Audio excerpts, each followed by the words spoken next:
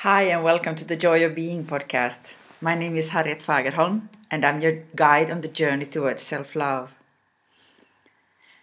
This podcast is called My Joy of Being Was Locked In. How can it be that my joy of being has been locked in for so long? What happened to me that my pure essence, the one that I really am, my innocent being, was locked in? And how do I know it? It was a close collaborator of mine who expressed these words this week. And I really had to stop again to take it in, that what happened to me as a child, where my joy of being was purely expressed. As a very joyful little girl who was constantly singing, and what she loved the most was to cheer other people up, to share her joy and to make other people feel joyful. That is deeply embedded in her being, in who she really is. And that joy is contagious. Well, now I'm sitting here making Joy of Being podcasts and loving it. And loving the feedback I receive from them. So it seems that I'm getting more in tune with my real life's purpose, doing what I'm really here to do and feeling much more joy while doing so. Well, the opening to that lock has been quite painful, because what that lock made me feel was a lot of negative feelings. If you have been locked in, if you have been pushed down as a child through very, very strict conditioning, strict religious beliefs, strict upbringing, let's say that there is still a culture where violence towards children is accepted. I mean, it's only in the 1980s, we here in Finland had a law that it's not allowed to violent children to use physical violence. I was then already 20 years old.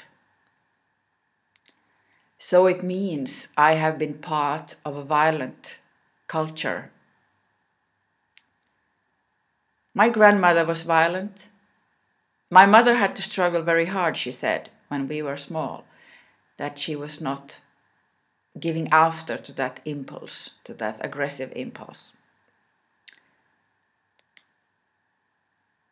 And what happens with the joy of being if you are in a violent environment?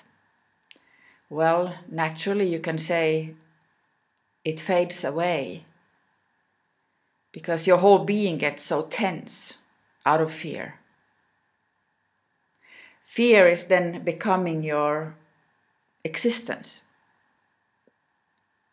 So now I have also found out in the age of 52 that my singing stopped when I got into school and had to be constantly close to other children and other adults.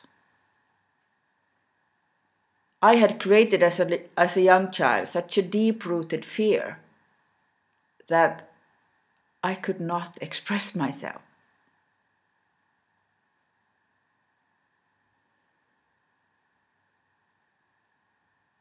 That's why, in order to become healthy again, because this closed, locked-in joy of being causes depression. It causes all kinds of anxiety and a deep frustration in life. And you can't blame life, because life wouldn't want it to be like this, because if we would live like, naturally, as life, just as life, allowing life to live me, I would live in a completely different way, and our society would be built up in a completely different way. We wouldn't do what we are doing now. We would only express ourselves freely through the joy. And this is the vision I have, to release as many people as possible to live out their joy of being, to find their own joy of being. Only you know what your joy of being is.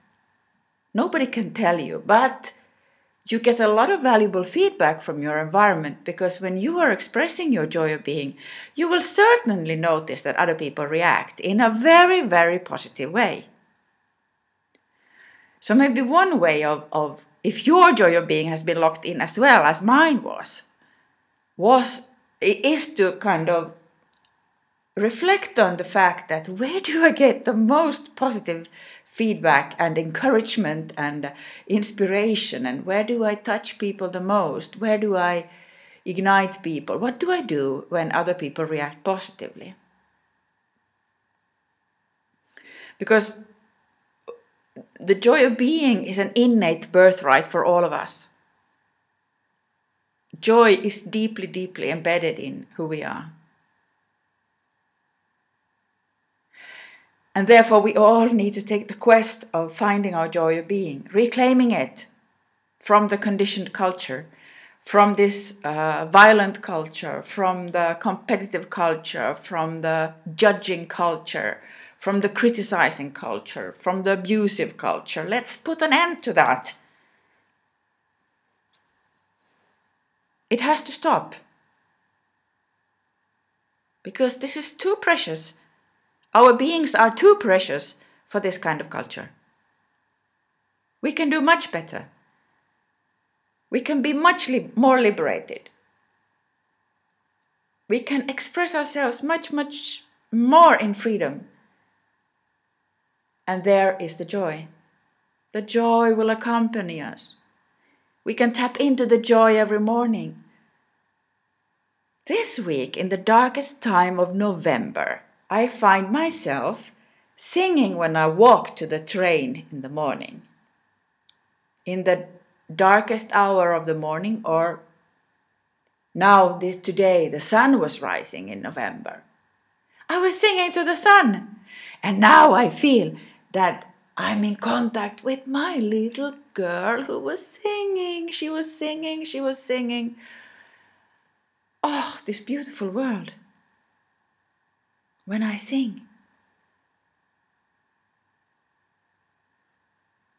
When I express. When I allow life to flow through me. Not thinking about, will there be somebody hearing me? Okay, I'm not that courageous yet that I will, sing also when I pass other people on my road. Let's see when that happens. If it's, natural, I'm not forcing anything, because I allow this natural expression to flow. Not trying to think about it. If there are people close to me and I don't feel safe to sing, well, then I will not sing. But then again, when I feel safe, I can sing. So, the expression of joy of being seems to be very closely related to the feeling of safety. And of course, it's natural. If we are expressing ourselves as the ones who we really are, very sensitive people, very sensitive persons, very vulnerable, then of course we want the environment to be safe for that. And if you as a child have been, ridiculed or laughed at or ignored, not seen, not heard, this is really the toughest work you can do to reclaim your joy of being from that creative expression. Because that is only how you can find it, to find your own unique creative expression. And this is the work I do with my clients. And I love it. I love it because I can see how the joy of being will spread. And this is my quest for the future. Release the joy of being. And if you work with me only 5 times, or it could be even 1 time, to explore this question, you might see that magical things can happen for you as well. So we have a lot of people singing in the darkest hour of November instead of feeling depressed, sad, and lonely. Welcome to the world of joy of being.